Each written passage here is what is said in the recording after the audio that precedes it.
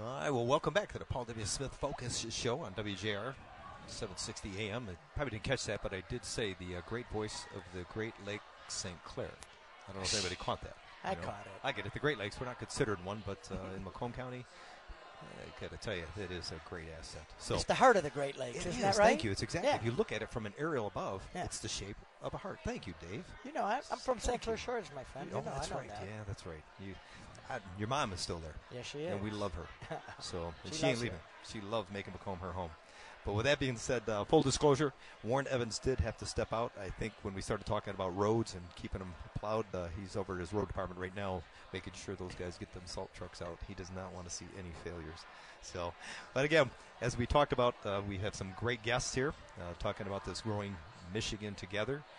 Boy, I tell you, the business leaders of Michigan, this is something very important to them because obviously a lot of businesses, we continue to attract businesses, but making sure that the talent is here to have those jobs that are available filled is something that they're very much interested in. And so we have with us Jeff Donofrio, the president and chief executive officer of the Business Leaders of Michigan. Jeff, thanks for being with us. Mark, thanks for having me. Dave, thanks for having me as well. I'm sorry to interrupt the Love Fest over Lake St. Clair. I'm sure we could go into it for a lot longer.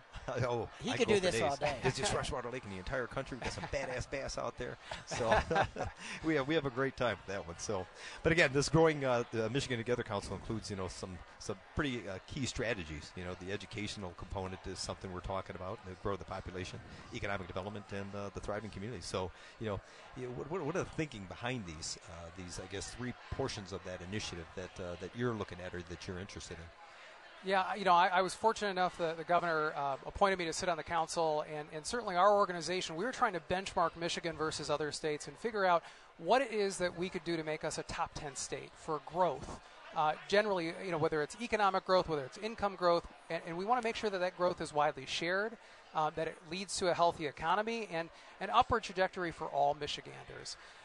When we look at the recommendations from the Population Council, the Grow Michigan Together Council, it started with jobs because I'm sure many of you had the same experience that my family had, which is they were attracted here not because we have wonderful Great Lakes, but we do, but it was because the economic opportunity, right? They knew they could raise a family here. They knew they could live in a great quality of life, whether they came from Italy, whether they came from Kentucky, in the coal mines, or anywhere else.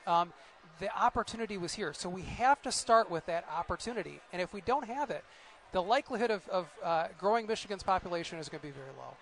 The second thing we have to have is we've got to make sure we are educating our kids, that when you have a person here, they reach their full potential in Michigan. And that means we have to really make sure our K-12 system is high performing. It means that, I said on stage earlier today, when I first took this job 3 years ago, I went around and talked to some of the largest companies, their CEOs in the state, and I heard far too often that they were trying to attract an executive from somewhere else in the country or the world.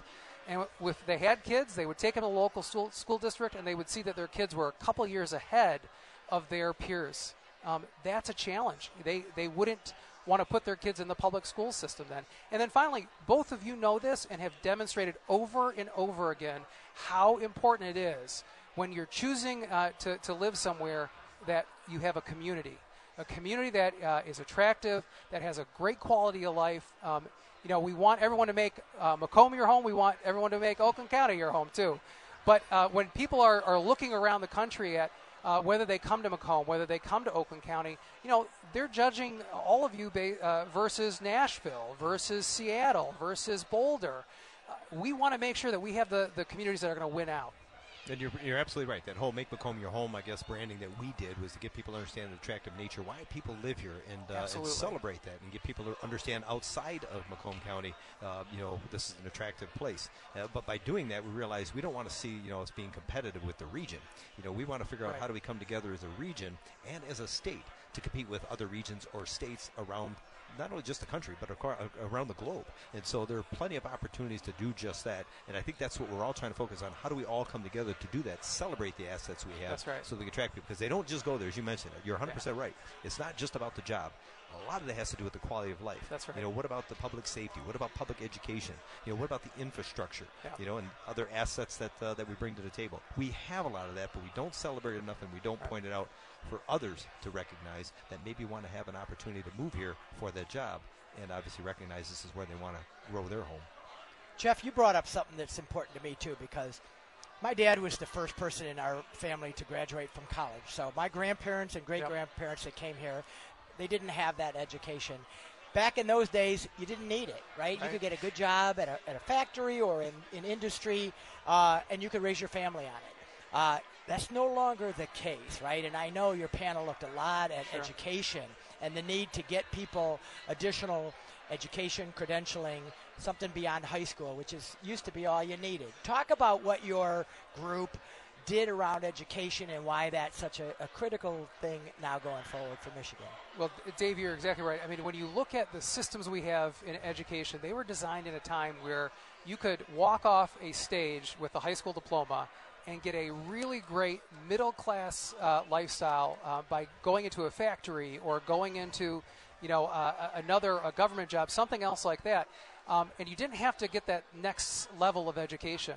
That's no longer the case. You need something beyond high school, whether that's going into an apprenticeship, whether that's getting a certification at one of the great community colleges in your counties, whether that's going on to a 4-year degree. Now, the best indicator of success in our society is still a bachelor's degree. A person with a bachelor's degree will earn 75% more than someone in their lifetime who doesn't have one. They have a lower instance of unemployment, of disruption, and so we've got to pave the pathway to get people into that post-secondary, post-high school career. It means we have to have a good foundation in our K through 12 system, but initiatives, Dave, like you're doing with Oakland 80, where you've set a goal to say 80% of the people in your county are going to have that post-secondary degree. That's really, really important, and it can be transformational because what we see about the states and the communities that are really doing the best around the country is they have these concentrations, this high concentration of young, educated talent. And that young, educated talent is leading to more job creation in high-wage jobs, in the knowledge economy. And so it's that virtuous cycle. And so everything that we can do to remove barriers, to provide those guidance counselors and career counselors, to make sure that we're providing scholarships, it's not just about the education itself, it's about what is it going to take to actually move someone into a career and a longer career pathway. And so the Oakland 80 program, Mark, what you've been doing, especially with the community college, has been so transformational. And so I'm so glad to be here with both of you as leaders in this. Yeah, we find it interesting because some of the unique opportunities, well, is with that Ford Next Generation Learning, where they're actually having an opportunity to have exposure to various careers as they're going through their educational programming, has been very beneficial. Jeff, we want to thank you, obviously, for being on the program, and again, you with the support and the understanding of three components: the education, economic development, and thriving communities will help get us there. And we want to thank, obviously, the business leaders for Michigan for being a part of this and for your work that you're doing on the Governor's Council. So, Jeff Donofrio, the President and Chief Executive Officer of the Business Leaders for Michigan. Thanks thank for you being both, and hey, thank you for your leadership. Thank you. Again, you're on the Paul W. Smith Show. Focus, WJR 760 AM, the great voice of the Great Lakes.